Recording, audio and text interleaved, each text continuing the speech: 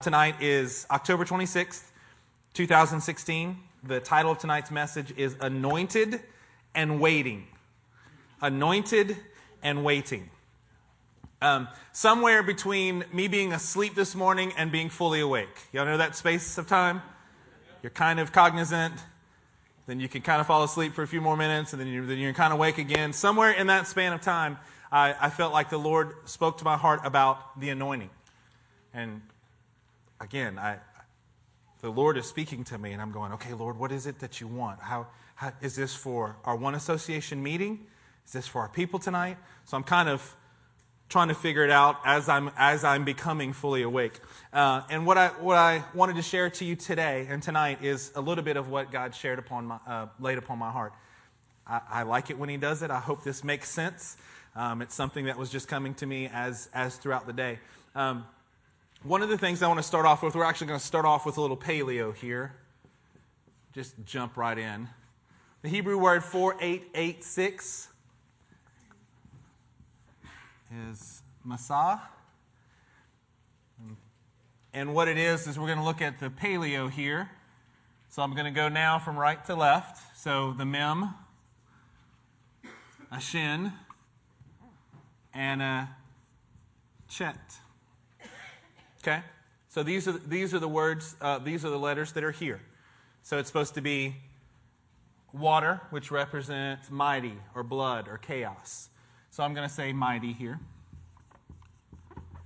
These are supposed to remind us of two front teeth.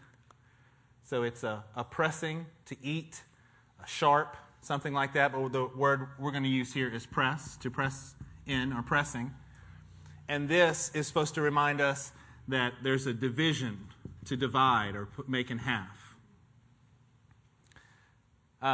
What we have here is that we're going to have a mighty pressing that causes a division. The word here is to anoint. Is that right? That looks really funny from here right now. Okay, amen. I'll trust you guys that it's right. Amen. I'm going to leave it right there. If it's not right, then y'all fix it on your page. Amen. To anoint. And really, when you're looking at this word, it's some interesting things. It's anoint, or it's to smear,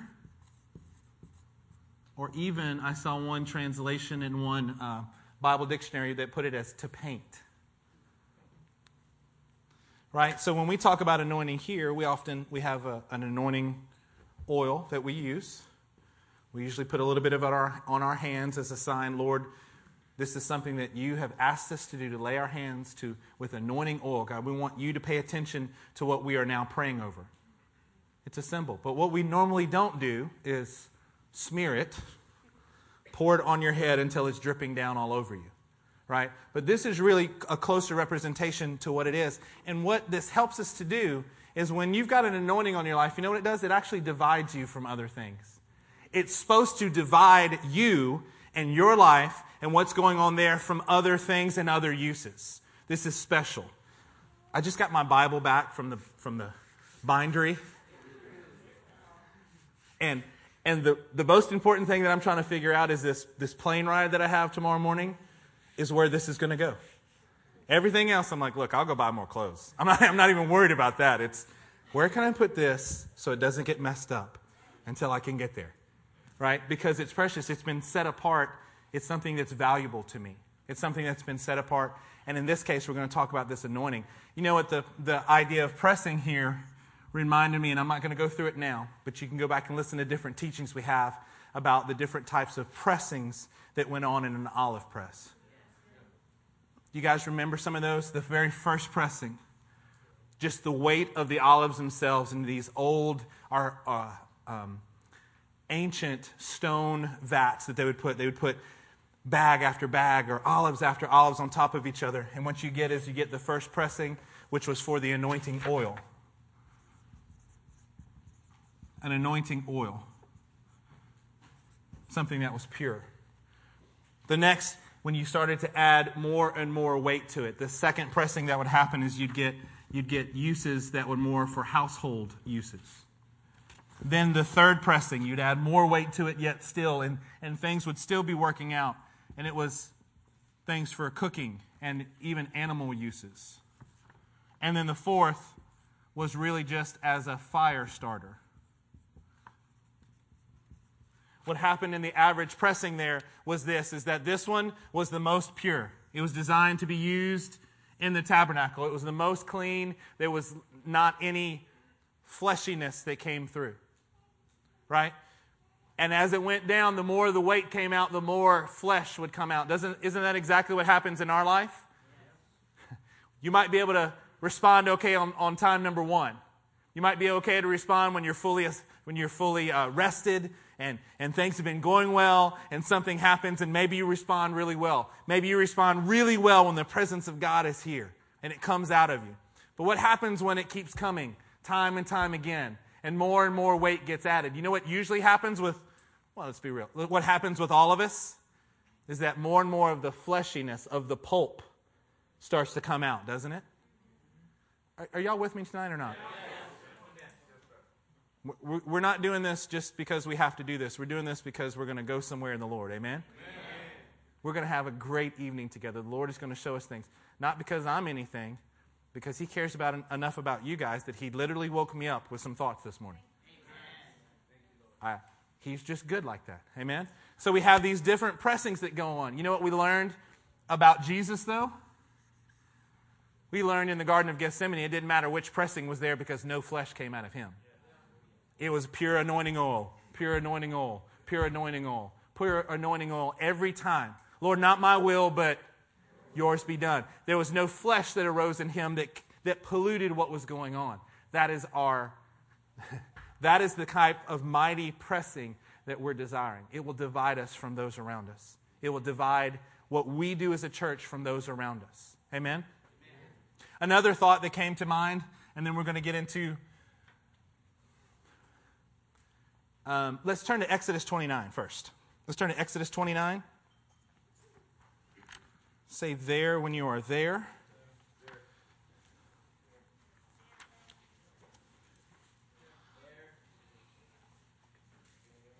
Anointed and waiting. Exodus 29 starting in verse 1. Say there when you're there. This is what you are to do to consecrate them. Everybody say consecrate. So they may serve me as priests. Take a young bull and 2 rams without defect. And from fine wheat flour, without yeast, make bread and cakes mixed with oil. And wafers spread with oil. Put them in a basket and present them in it, along with the bull and the 2 rams. Then bring Aaron and his sons to the entrance of the tent of meetings and wash them with water. Everybody say wash. Or if you're from Louisiana and from my relatives, you got to wash them, right? I don't know how an R got in there, but that's the way my family always said it. You got to wash it, right? Take them, Aaron, bring them and wash them with water.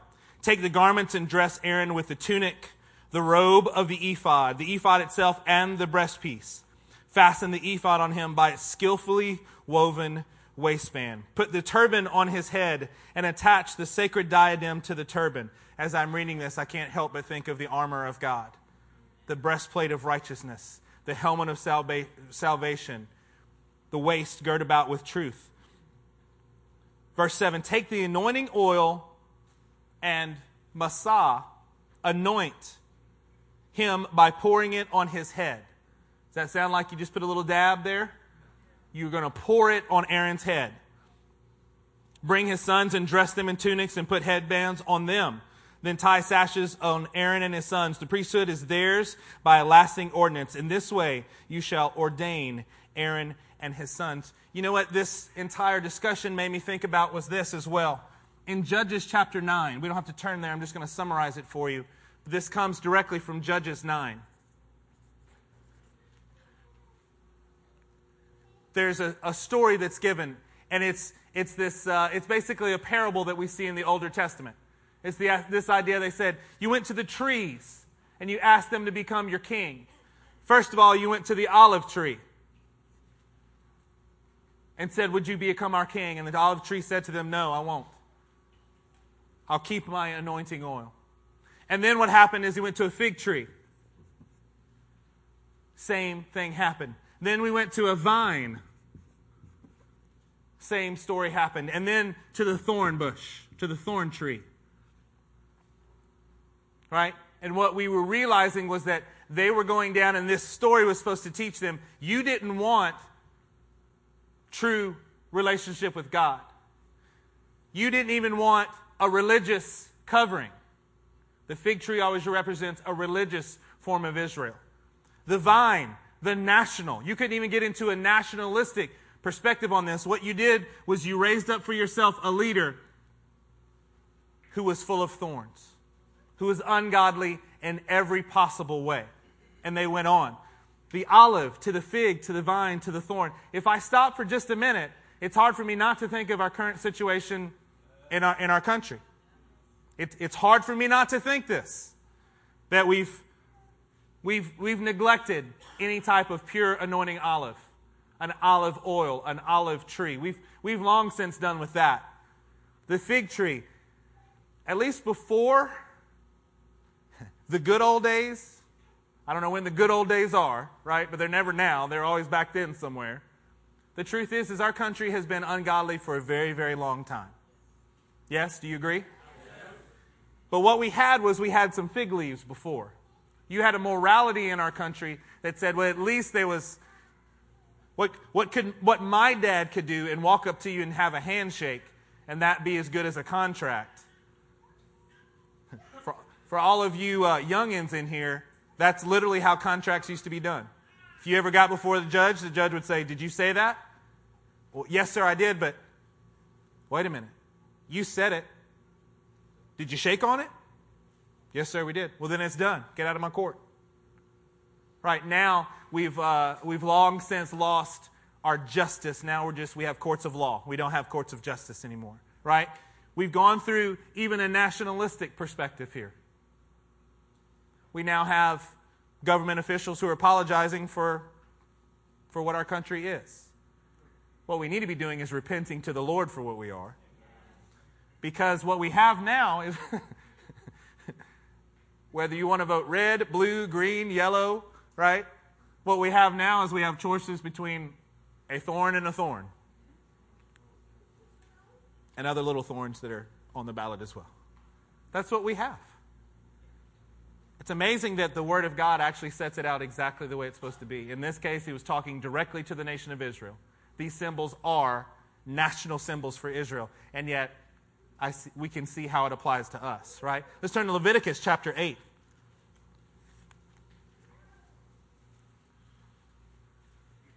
Leviticus chapter 8.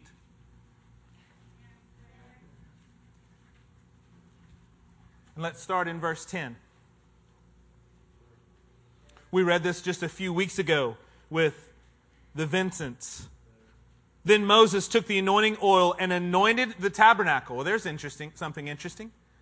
He anointed the tabernacle and everything in it, and so consecrated them. He sprinkled some of the oil on the altar 7 times, anointing the altar and all its utensils and the basin with its stand to consecrate them. Anointing and consecration are always together. He poured some of the anointing oil on Aaron's head and anointed him to consecrate him. Then he brought Aaron's sons forward, put tunics on them, tied sashes around them, and put headbands on them as the Lord had commanded Moses. Let's turn to Psalm 45. Psalm 45. What does it look like for this anointing?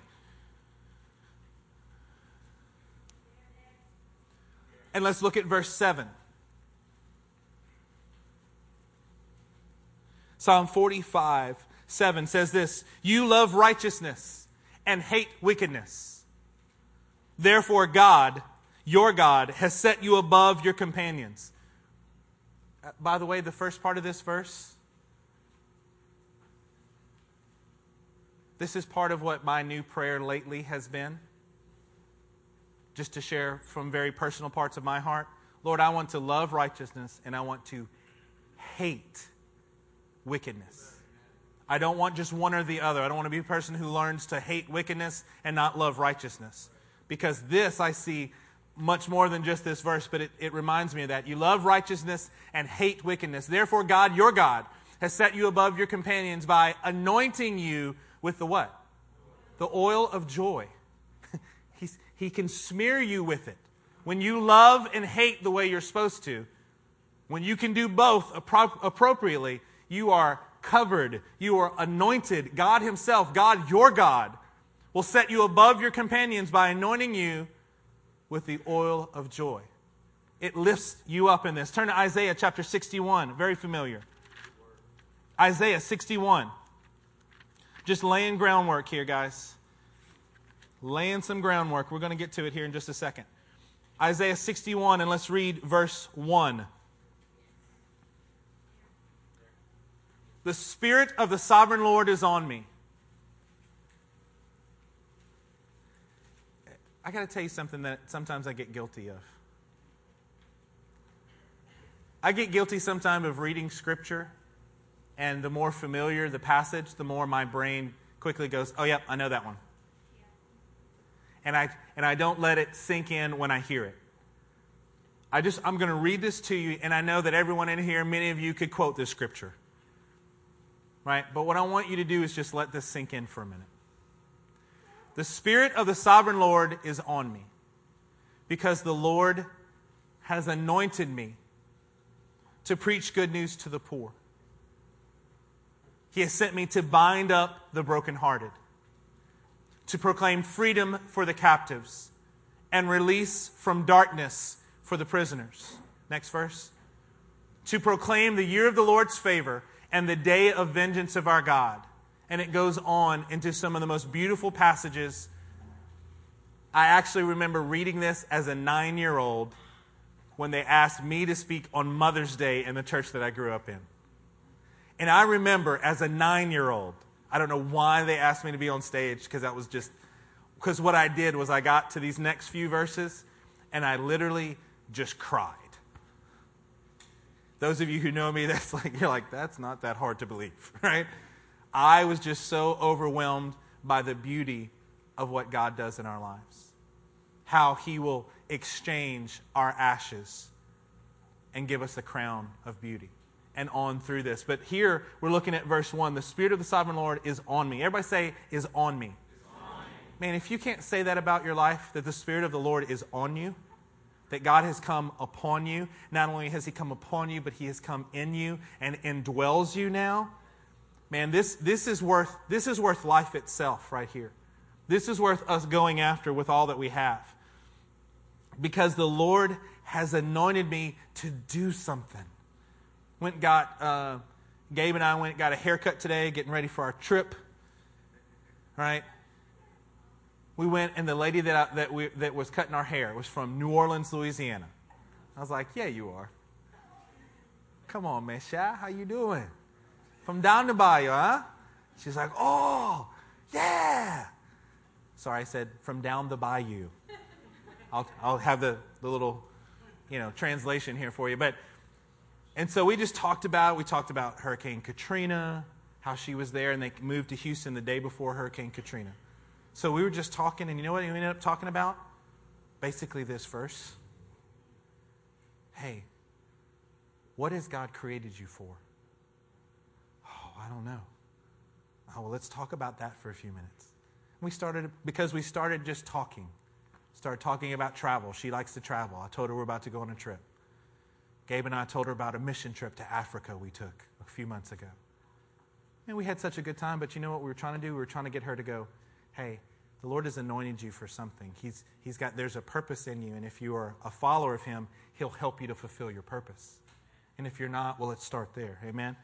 I want to show you guys, as we go through this, as we go through anointing, right? Anointed and waiting is the title of tonight's message. Would you turn to 1 Samuel 16? 1 Samuel 16. One of the most anointed people in the Bible. One of the most anointed people that I could think of was King David. Let's look at 1 Samuel chapter 16. Let's start in verse 1. Is everybody there? The Lord said to Samuel, "How long will you mourn for Saul? If If you think back through in 1 Samuel 15, we see one of the saddest pictures in the whole Scripture. Saul blatantly disregards what the Lord is saying. We learn in 1 Samuel 15 that obedience is better than sacrifice. That obedience is better than sacrifice. We get here and Saul has been mourning. Samuel has been mourning over Saul. The Lord said to Samuel, verse 1, "How long will you mourn for Saul, since I have rejected him as king over Israel?" How long are you going to mourn over some things that God is trying to remove from your life? Fill your horn with oil and be on your way. Wake up. Shake it off. Get up. Fill your horn. Fill your strength with something that comes from the heavenlies. Get anointed here and move on your way.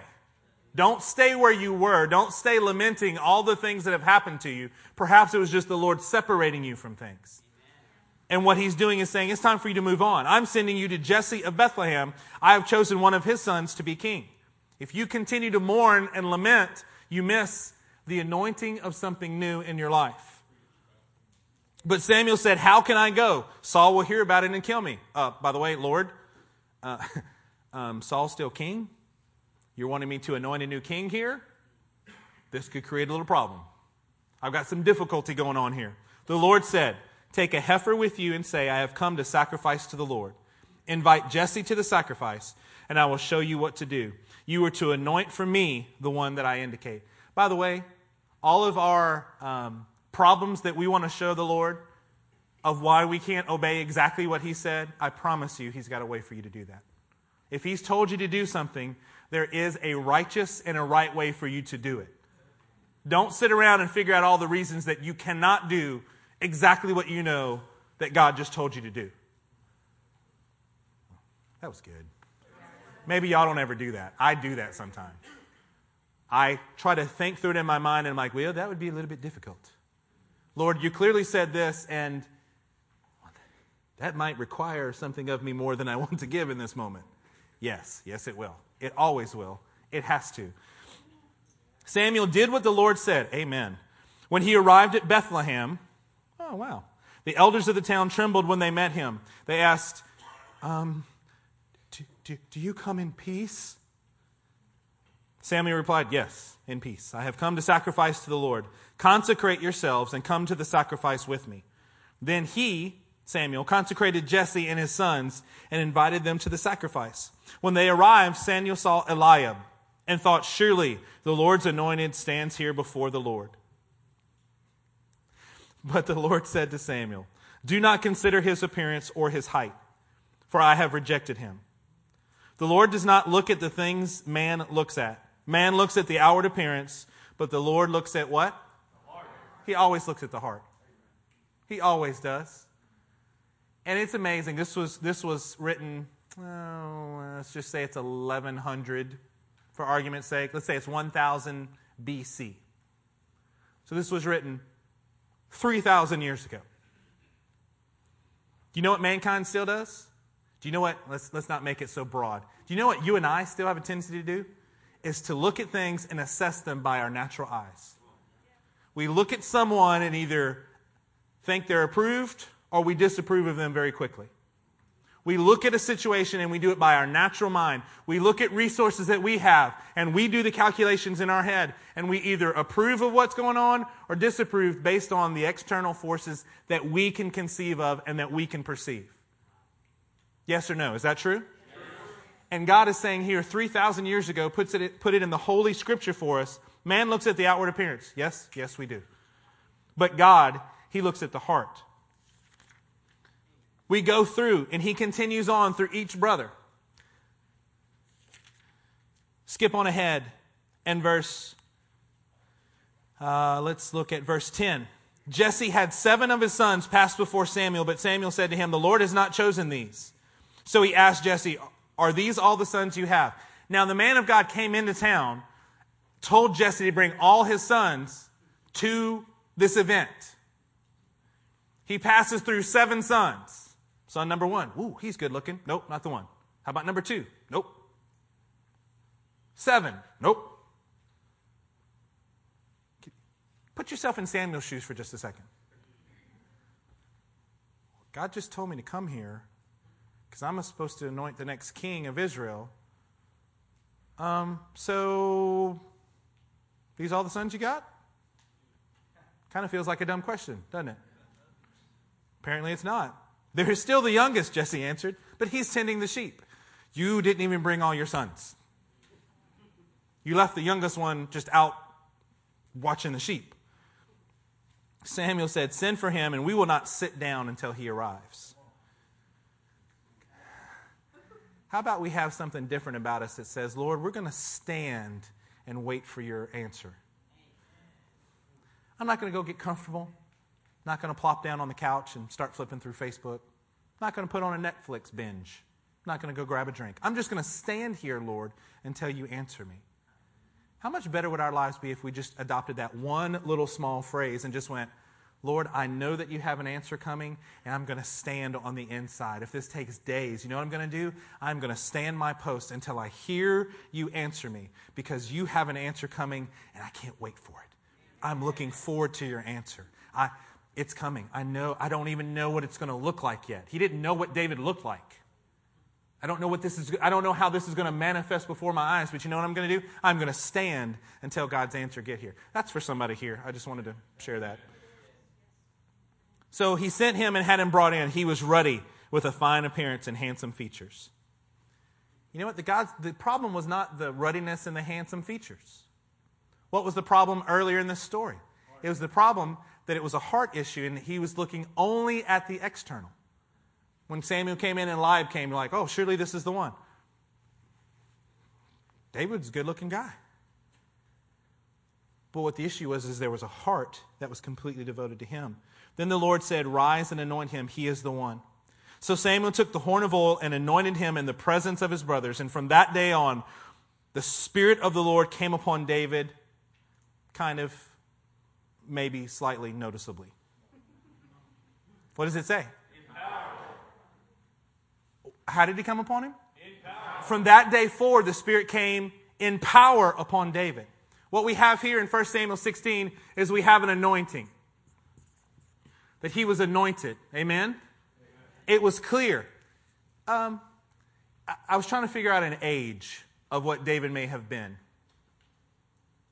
Do you know what the ranges in Bible study helps that I got? Anywhere from 15 to 25. 15 to 25. Okay? Let's just go on the lower end. I understand why they pick the numbers they do. Let's just go on the lower end. We're going to find out here in a minute how long he had to wait. Anointed and waiting. Anointed. Spirit of the Lord came upon him from that day forward in power. He had been marked by the presence of God. Something was different about him. But you know what he had to do? He's anointed to be the king. We're going to go through a couple of steps here before we actually see him be the king. There's a distance from when you are anointed to do something until the time that it is realized. That you are starting and you're having to work some things out in you. You're having to work some things out in what you can do and your faithfulness and what God can trust you with until the time between this anointing and when you are walking in your calling, folks. Let's take a look at 17. You know what happens in chapter 17? He has to face Goliath. Hold up a minute. He's anointed. He's walking in power. Yay. Amen. Woo, yay for David. Now, Goliath. Bam. Right? Isn't this always the case, though? We have to learn how to deal with enemies. Every one of them. We have to learn how to defeat the most gigantic, crazy big problems in our life. You know what you have to do? You have to get anointed, and then you have to start learning how to deal with your enemies. The ones that are just too big that you think cannot possibly fall. You know what our world this day tries to do? Is even when they're referencing this story of David and Goliath, they try to start nowadays, they're trying to give medical conditions for why Goliath wasn't really that hard to beat. There are books that you can get. And they're telling how really Goliath had like a gigantism. There's these disorders, so he was blind. He couldn't move. He had no strength in him whatsoever. Never mind that he had to carry a spear that weighed 18 pounds. I mean, forget all that kind of stuff. Forget that he was the chief warrior of the Philistines. Let's just forget all that. But what are we always trying to do? We're trying to say, yeah, what does the world always want to do to you? Say that, that enemy that you beat? Yeah, it really wasn't that big of a deal. It's always trying to take the victory out of our victories. But what we have to do is you're anointed, and then you have to learn how to deal with your enemies. This is 1 Samuel chapter 17. What happens after the enemy? For the next, 10 chapters or so, what happens is we get a picture into Saul's life. We get a picture into the interaction. David is anointed king. He starts to deal with his enemies, starting with Goliath. And then what happens? He gets to a place where he's working for Saul, King Saul, and Saul tries to kill him.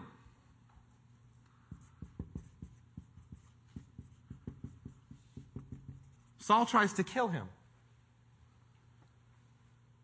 You know what I realized this was? This was us having to learn how to deal with authority in our life. How do you do with authority in your life? How are you doing with that? The people that are over you. If you think that your boss is the devil,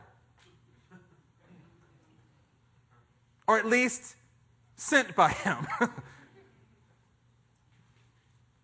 you will not ever get sympathy from me for that. Because what I know is I don't care how anointed you are. You know what you're going to have to learn how to do? You're going to have to learn how to defeat the Goliaths in your life. I don't care how anointed you are. Praise God. I have no problem wanting you. I want you to be anointed. But you know what I know that you're going to have to learn how to do? Is handle authority properly. Especially if you think that they're unfair to you. Especially in that case. Yes, you're all much smarter than your bosses. I get it. Oh, maybe that's just the way I felt. If only they would listen to me, everything would be fixed in this company. Well, amen. You know what? It's not your company. You know what God is more interested in? They're trying to kill me. What kind of person assigns me these type of hours? They're trying to kill me.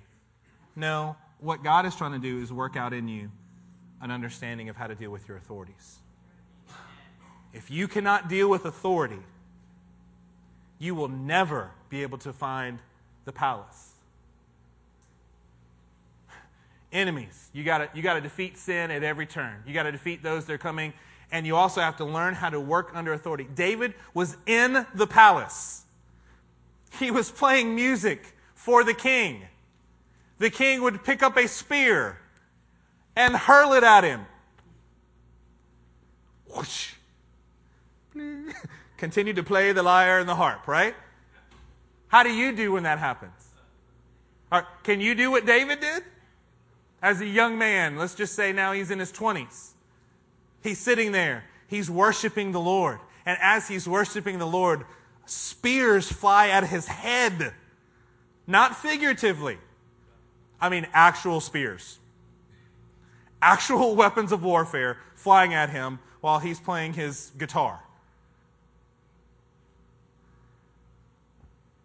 How would you do with that? What happens when Saul starts chasing him and David runs?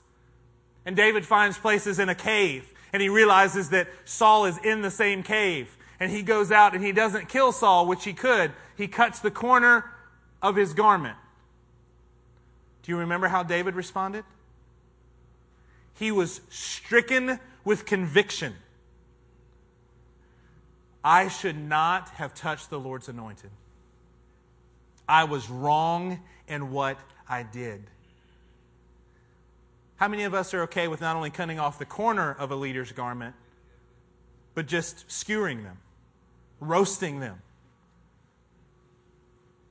How are you when Pastor Matt wants to, is given by the Lord to help encourage you with some correction? How are you if Pastor Eric says, how are you if Elder, how are you? How do you do? Let's go ahead and be grown-ups and let's actually think about our lives and say, how do you do? Do you complain? Do you want to pass the buck of responsibility? Do you want to say and find every other reason than just to say, golly, I was wrong. I was wrong in what I did, and I was wrong in how I responded to the authority in my life. Getting quiet. Turn to 1 Samuel chapter 30. 1 Samuel 30. You know what you should do? You should welcome when people in your life correct you. If you cannot yet welcome, you are not yet mature enough. Mature enough for what? I don't care. That's the wrong question to ask. You ever get, those of you who are parents, you have your kid and they're asking the wrong question? But what about? No, that's just the wrong question. It's just the wrong question. Right, Miss Valerie? You know what I'm talking about. 1 Samuel chapter 30, let's look at verse 1. David and his men reached Ziklag on the third day. Everybody say third day. Third day. The Amalekites had raided the Negev and Ziklag.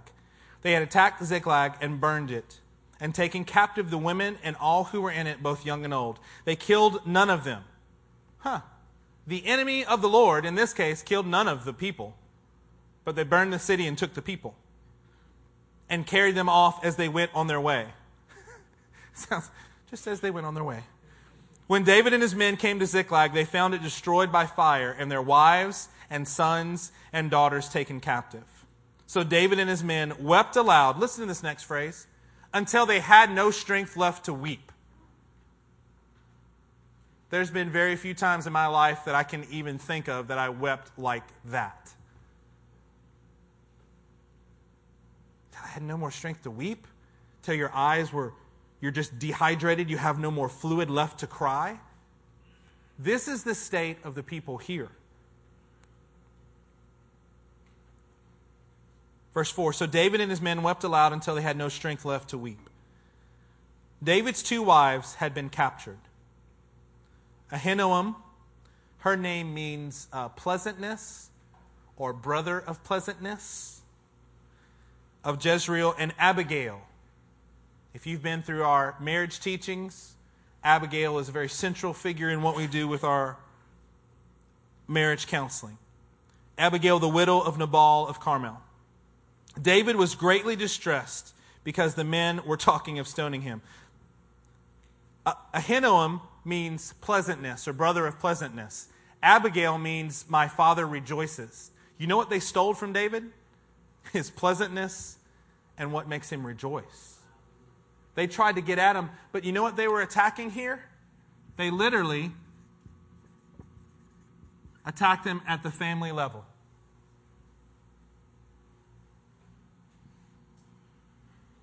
When you're anointed, you know what you're going to have to learn how to do? You're going to have to learn how to face the enemy and defeat the enemy. Chop its head off. Not just the stone that knocks it down, but you're going to take its sword and you're going to lop off its head. You know what you have to learn how to do after that? You have to learn how to deal with authority. You're going to have to learn how to deal with it rightly. You know what you have to do? And it's going to come up in every one of our lives. You're going to have to learn how to deal with your family and to fight for your family. Sometimes to fight against your family. Whatever it may be, we have to learn how to rightly deal with our family. You have to learn how to build your family. You have to learn how to protect your family. You have to learn how to establish your family. Why is that important? Because everything we do as believers, it should come from our home. A husband and wife, that relationship outside of your relationship with Christ is what sets the tone. If you're anointed in any way, what you're going to have to learn how to deal with is family. Let's see how he dealt with it. David was greatly distressed because the men were talking of stoning him. Say, man, we're going to fight for you. I went and fought for you, and now look what happened. I fought for you, and I lost my wife and my kids. My house has been burned down. You know what? We're going to take it out on you, David. Each one was bitter in spirit because of his sons and his daughters. But David found strength in the Lord his God. Hundreds of people around him saying, yeah, we are so angry at you, we literally could kill you right now. David is standing there encircled by 600 men or so. And he goes,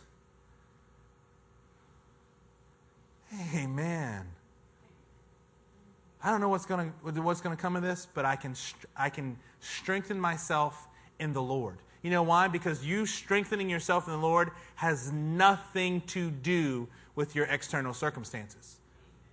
Well, I would strengthen myself in the Lord, but you don't understand my job. I don't care what job you have. Well, you see, but I don't have a job.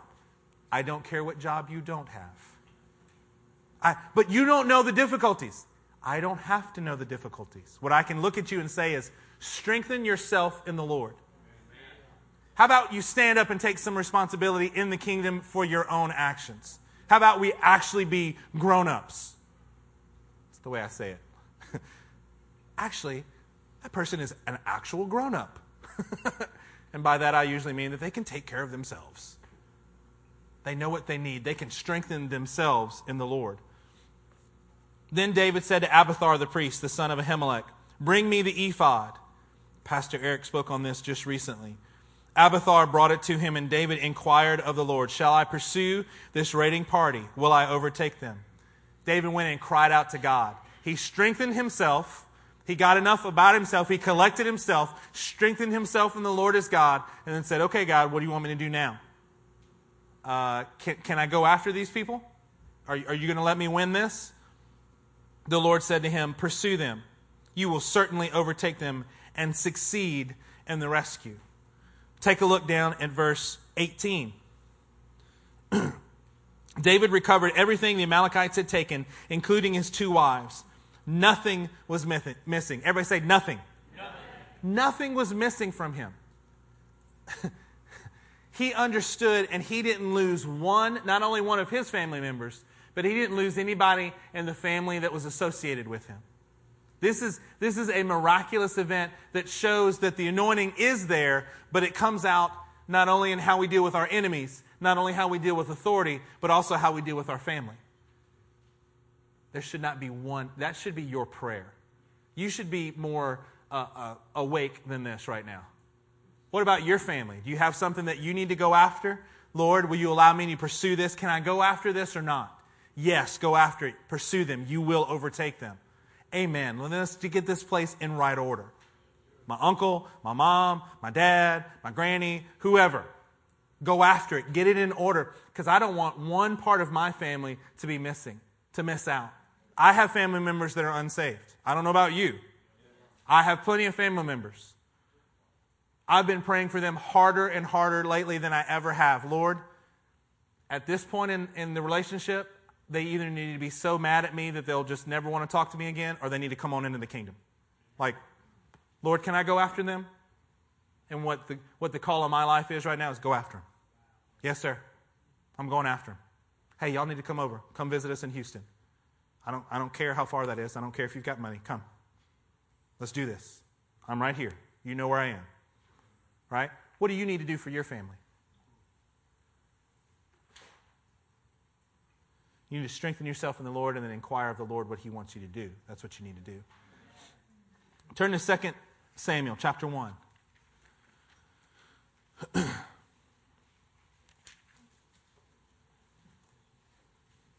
Samuel chapter 1. You know what happens is right after the family,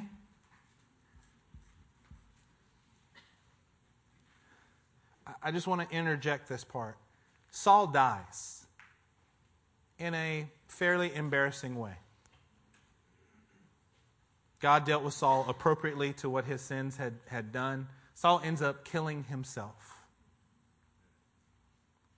The king of Israel, the man who had been anointed and started prophesying and who'd been changed into a different man because of the Spirit of the Lord, so relied on his own strength, so relied on his own flesh, so relied on any other voice beside the Lord, that the kingdom was torn from him, his life was torn from him. The guy who was, we talked about earlier, throwing spears at David, chasing him down with legions of men over years and years and years of time, take a look at verse 23. These are David's words. Saul and Jonathan, 2 Samuel 1, verse 23. Saul and Jonathan, in life they were loved and gracious. Really? Huh. And in death they were not parted. They were swifter than eagles. They were stronger than lions. David starts lamenting. Obviously, Jonathan and he had an incredibly strong connection. But you know what he doesn't do here? Is he does not throw Saul under the bus. He does not start speaking of the previous king of Israel in terms that were not becoming of the next king of Israel. The speech here, I'm taken aback by it. Because what it shows me is that David understood, because he was anointed, he understood who the enemy actually was. He had many times to kill Saul. Multiple times he was in, and Saul would have had no chance. I mean, he would have been annihilated. David's companions were like, the Lord has given him into your hands. He said, I'm not going to touch him. I'm not going to do that. He understood the authority, and he kept his heart pure before the Lord. And he loved Jonathan like family. It's an incredible thing that we can see here. And let's keep going on into chapter 2, verse 1. In the course of time. Everybody say, in the course of time. How long is that? I don't know. Some amount of time. In the course of time. Can I encourage you, some of the reason that you can't pinpoint exactly, we actually know exactly how old David was when he got anointed king of Judah. We know this. We're about to read it.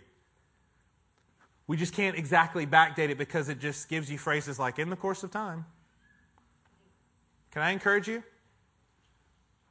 In the course of time, it always feels like you've just been abandoned. It always feels like you're David and you're like, at least they're getting to get looked at to be anointed king. I wasn't even invited to the party. But how well you can handle these things determines where you go in the Lord. In the course of time, David inquired of the Lord, shall I go up to one of the towns of Judah? He asked. The Lord said, go up. David asked, where shall I go? To Hebron. The Lord answered. So David went up there with his 2 wives. Yay, they're back. They're still with him. Ahinoam of Jezreel and Abigail, the widow of Nabal of Carmel. David also took the men who were with him, each with his family. And they settled in Hebron and its towns. You know what David did? He settled where God led him. He settled. He put down stakes. He got comfortable right where God put him. He wasn't looking for the next thing. He just went there and said, this is where I am until God says something different. Then the men of Judah came to Hebron, and there they anointed David king over the house of Judah.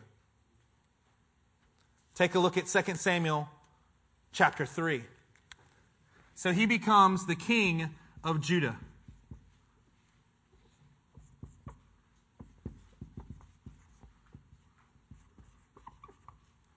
He becomes the king of Judah. Look at chapter 3, verse 1. The war between the house of Saul and the house of David lasted a long time. How long is that? Long time. Like we quit counting. I have no idea. It's just a long time. David grew stronger and stronger, while the house of Saul grew weaker and weaker. If I can take this to a metaphor here for just a second before we go on. I'm trying to show you a pattern in the life of David that helps us to understand what anointing is going to look like. There was anointing way back here, and years later we get to him being anointed king of Judah. The way that this is supposed to work is if you're really anointed, you really got God's presence in your life, the spiritual part of you is supposed to grow stronger and stronger.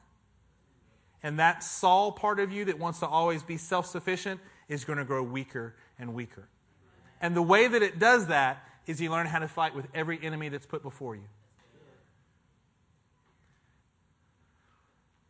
I'll give you a little secret. A little musician's secret. Musicians will practice things that make them sound really, really good. They'll practice these little things so they can, if you go, oh, let me just pick up the guitar. Oh, I don't know if I can play anything. You're like, what? They have some cool, it's called a lick. You learn a lick. You learn a few things that in a pinch, you just pull it out. You know why? Because you practice that like a madman. Because you just want to, make it seem like, oh, it's no big deal. I'm just going to pull this out.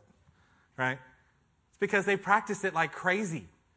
They may not be able to do anything else, but they'll be able to do that thing just incredibly well. Can I encourage you? It just takes practice to do some things. Do you know what it just takes practice for some things to look easy. There is not one person on the planet that just has it easier than you. Well, Pastor Eric can do. Do you know what? Do you know how many times he's practiced praying for people? Do you know how many times he's practiced doing it the hard way to show God, because God told him to go that way? Do you know how many times that Pastor Matt has done these things? Do you know how many times these people have done it? They've done it a gazillion times. That's why it looks like it's easy for them. It may not be easy, but they've practiced it an awful lot, and that one they can do. That chain of scriptures, you know what you ought to do? You ought to work on it instead of just trying to go, well, I can't memorize scriptures like that. Shame on you. That's ridiculous. You're trying to create an us and a them. They just can do it magically. The Spirit loves them more than they love me. Maybe they actually just read their Bible more than you do. Maybe they actually have note cards and actually work on it during the day. And they're serious about learning the Scripture. And then it sounds like it's just easy for them when it happens. You know why? Because they put in 100 hours of work. You're trying to put in 5 minutes and you're like, well, do you have the note cards of Scriptures that you want to learn or not? If you don't, that's a good place to start. We've got to do these things so that we can get the skill. We want our spirit to grow stronger and stronger while our flesh grows weaker and weaker. Turn to 2 Kings chapter 5. I'm going to turn the corner here and wrap this up shortly. 2 Kings chapter 5. Starting in verse 1. All the tribes of Israel came to David at Hebron and said, "We are your own flesh and blood. In the past, while Saul was king over us, you were the one who led Israel on their military campaigns." All this time here. "And the Lord said to you, you will shepherd my people Israel, and you will become their ruler." When all the elders of Israel had come to King David at Hebron, the king made a compact with them at Hebron before the Lord, and they anointed David king over Israel.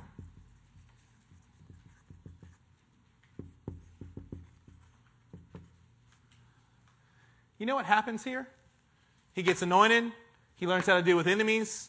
He goes on a long time of dealing with authority, of growing in skill, of being a skilled battle warrior. He learns how to deal with family. He's anointed Judah's king. But you know what this means? That's not the fulfillment. That's not the total fulfillment of what God led him to do. That's only partial. What if he stops there? You know how long he was king of just Judah? 7.5 years. What if he thought that was it? Well, God, I know you said you anointed me king over Israel, the whole country, but at least I got part of it. Hebron's a pretty nice city.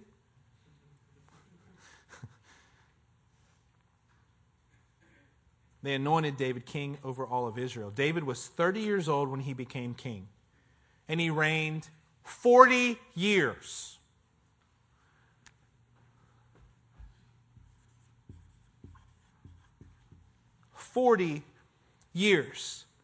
In Hebron, he reigned over Judah 7 years and 6 months. And in Jerusalem, he reigned over all Israel and Judah 33 years. When you look at it back from this perspective, you're like, oh, that wasn't a terribly long amount of time. Let's just say he was 17 and he's 30 by here. 13 years it took him to get to this point. It takes time for us to become anointed and actually walking in what God has for us. Let's take a look. Let's turn to Psalm chapter 89. Psalm chapter 89. Y'all still with me?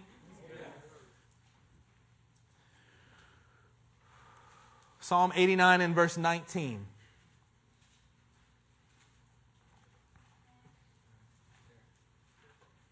Once you spoke in a vision to your faithful people. You said, I have bestowed strength on a warrior. Everybody say warrior. Warrior. That wasn't everybody. Everybody say warrior. Warrior. I have bestowed strength on a warrior. I have exalted a young man from among the people. I have found David, my servant. With my sacred oil, I have anointed him. As you continue to read through this, the truth is sometimes I get very lost because my mind starts going, is he talking about David or is he talking about Jesus? Is it talking about David or is it talking about Jesus? Look at verse 21. My hand will sustain him. Surely my arm will strengthen him. No enemy will subject him to tribute. No wicked man will oppress him. I will crush his foes before him and strike down his adversaries. My faithful love will be with him, and through my name his horn will be exalted. I will set his hand over the sea, his right hand over the rivers. He will call out to me, you are my Father, my God, the rock of my salvation. I will also appoint him my firstborn, the most exalted of the kings of the earth. Are you guys with me? This is King David. It is spoken to him. But can you see how this is also giving you a picture of exactly who Jesus is going to be? You know what I thought of was this. Let's turn to Luke 4.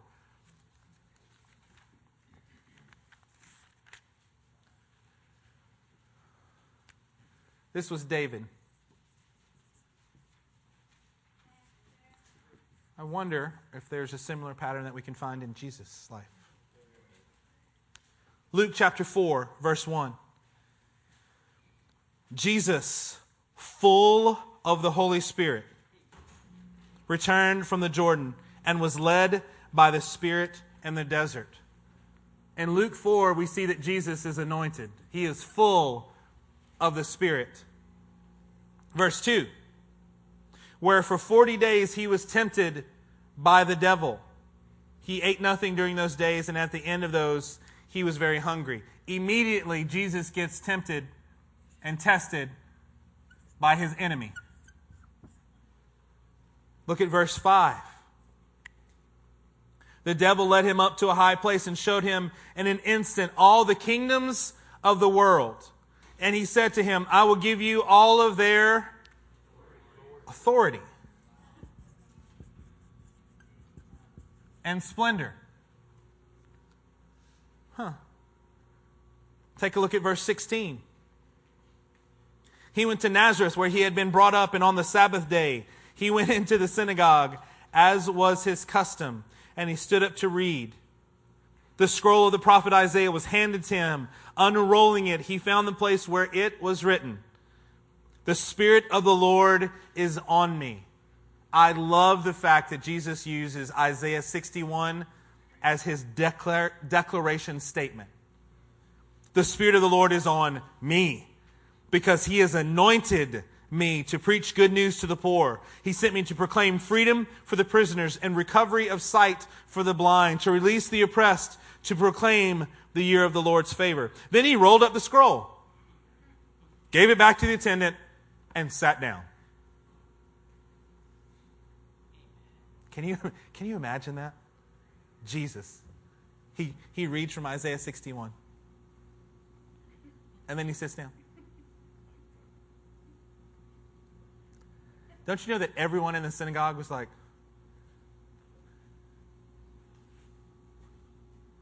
the anticipation must have been just building and building. And what does he say? Verse 21, and he began by saying to them, let's go back to 20. I skipped a part. Then he rolled up the scroll, gave it back to the attendant, and sat down. The eyes of everyone in the synagogue were fastened on him. Well, I'm sure they were. It isn't amazing God has a way to get our attention, doesn't he? Sometimes silence is a great way to get our attention, isn't it? We want to always say things. As a teacher, I learned something that was very antithetical. If the kids were getting louder and louder in the classroom, you know what I started doing? Getting quieter and quieter with my voice. If you can hear me, here's what I need you to do. Instead of just trying to battle with them, I used the silence, and they would literally physically just lean in. I was tricky like that. And he began by saying to them, "Today, this scripture is fulfilled in your hearing." All spoke well of him and were amazed at his gracious words that came from his lips. "Isn't this Joseph's son?" Jesus said to them, "Surely you will quote this proverb to me, 'Physician, heal yourself. Do here in your hometown what we've heard that you did in Capernaum.' I tell you the truth," he continued, "no prophet is accepted in his hometown." He had to learn how to deal with his family too. The people around him, the people that he grew up with. Jesus, the pattern that we see in David's life, we see here with Jesus as well. Verse 28. All the people in the synagogue were furious when they heard this. They got up and drove him out of the town and took him to the brow of the hill on which the town was built in order to throw him down the cliff. They wanted to kill him. But he walked right through the crowd and went on his way. I have to be honest, I'm not quite sure exactly what that means. Did they all just freeze? Like, hey. Did he just walk in because of his authority and anointing? Was it some supernatural? It was definitely supernatural, but he just, whatever they were doing, they went from screaming and wanting to throw him off of a cliff to kill him. He just walked right through them. The things that we think are impassable and impossible, Jesus just walks right through them. Whatever you're going through and looking at, don't think that it's impassable. There's no way to pass here. Or that it's impossible. There's too many people and they want to kill me. If you've got Jesus with you, He'll just walk you through it. Amen? Turn to John chapter 12.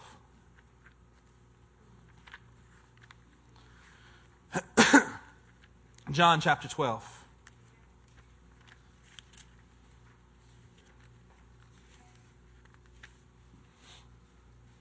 Verse 1. John 12:1. 6 days before the Passover, Jesus arrived at Bethany where Lazarus lived. By the way, this is John 12:1, right? John chapter 11 is when Jesus raised Lazarus from the dead.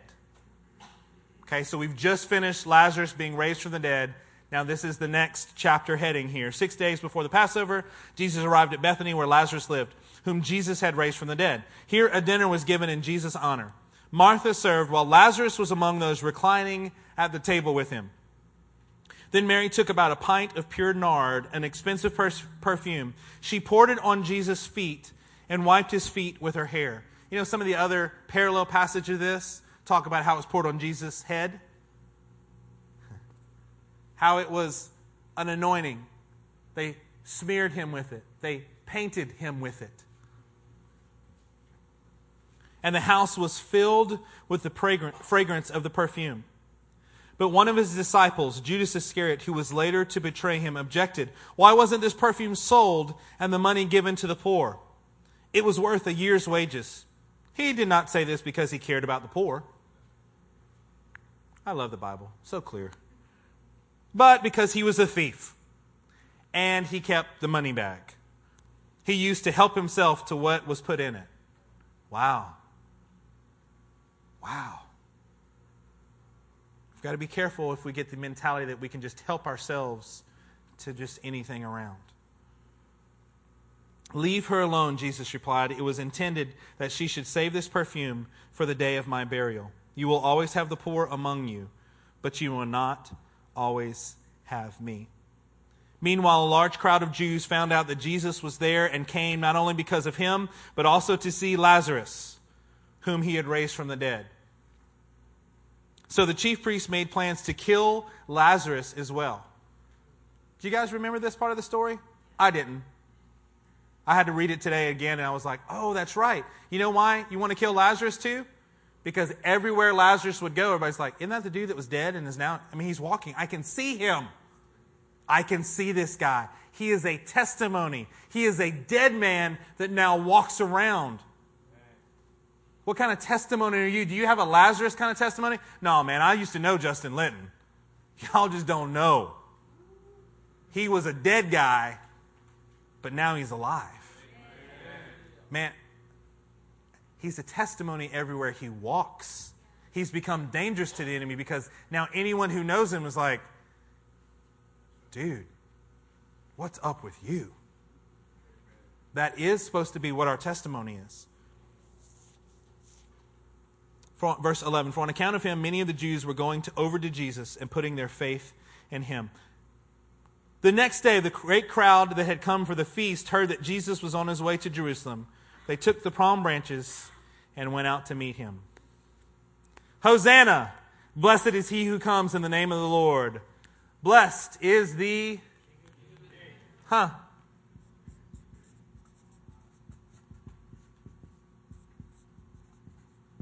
Incredible.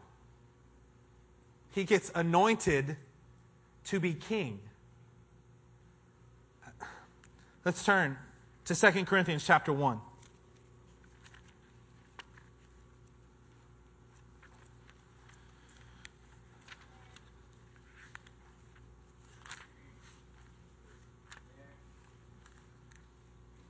Second Kings chapter 1. Let's start in verse 2 Corinthians chapter 1. Sorry. I was still focused on the Israel king part. 2 Corinthians chapter 1. Let's start in verse 18. Guys, do you see this? If not even Jesus could escape the path, do you think you're going to escape the path? If God used for King David, did you read Psalm 89 with me? Do you see how favored this guy is? Do you see how anointed he is? And he's using words like, over the course of time. The battle between David's house and Saul's house lasted for a long time. Not even going to bother to put an actual specific amount of time on it. If you're anointed to do something, if the Lord has purposed you in your life, if you have been smeared and painted with His very presence, if you've been anointed to do something, you know what? These are the same and similar steps that we're going to have to go through until we can see the fulfillment of the promise. Until we can really radiate, till we are reflecting the very King of all creation with our lives. This is where we're heading. Are you heading that direction? I am heading this direction with all that I have. 2 Corinthians chapter 1, verse 18. But as surely as God is faithful, yes, He is, our message to you is not yes and no. For the Son of God, Jesus Christ, who was preached among you by me and Silas and Timothy, was not yes and no, but in Him it has always been yes. For no matter how many promises God has made. Wait, what? No matter how many promises God has made, He can make a promise to Nolan, He can make a promise to Elder Charlie, He can make a promise to Buddy, He can make a promise to me, He can make a promise to Chloe, He can make no matter how many promises He's made, they are yes in Christ. And so through Him, the Amen is spoken by us to the glory of God. Now it is God who makes both us and you stand firm in Christ. He anointed us. This is the exact cognate of this word here. It's the exact word in the Newer Testament. He has anointed us, set His seal of ownership upon us, and put His Spirit in our hearts as a deposit, guaranteeing what is to come. Because when you're anointed, you've got to have His Spirit as a deposit, guaranteeing what is to come. Guaranteeing you, sustaining you, showing that He's still with you. Because you know what? The time you get to your enemy and you're battling it out, you're like, I don't think I can do this. Do you see the size of this enemy? He's a Goliath. This thing is going to take me down. I feel dumb standing next to it because it's so stinking big. Yeah, we've got the Spirit deposited in our hearts, guaranteeing what is to come. God, this authority thing, I can't just seem to get a handle on it. I always want to say that it's my job that's the problem, but apparently every job I go to, it's the same problem. Maybe it's you. God, this whole family thing, Lord, I don't know how to get my family where they need to get. it seems more contentious than successful. I'm fighting people and I'm telling them the truth, and here I am again, and it's just, how many years am I going to do this? It might take you a long time. It might be over the course of time. But that's why we need His Spirit and His anointing to help us to continue on, because there's a purpose for us. There's a place that we can get where we are fulfilling what God has called us to do. 1 John chapter 2, verse 20. 1 John 2, 20.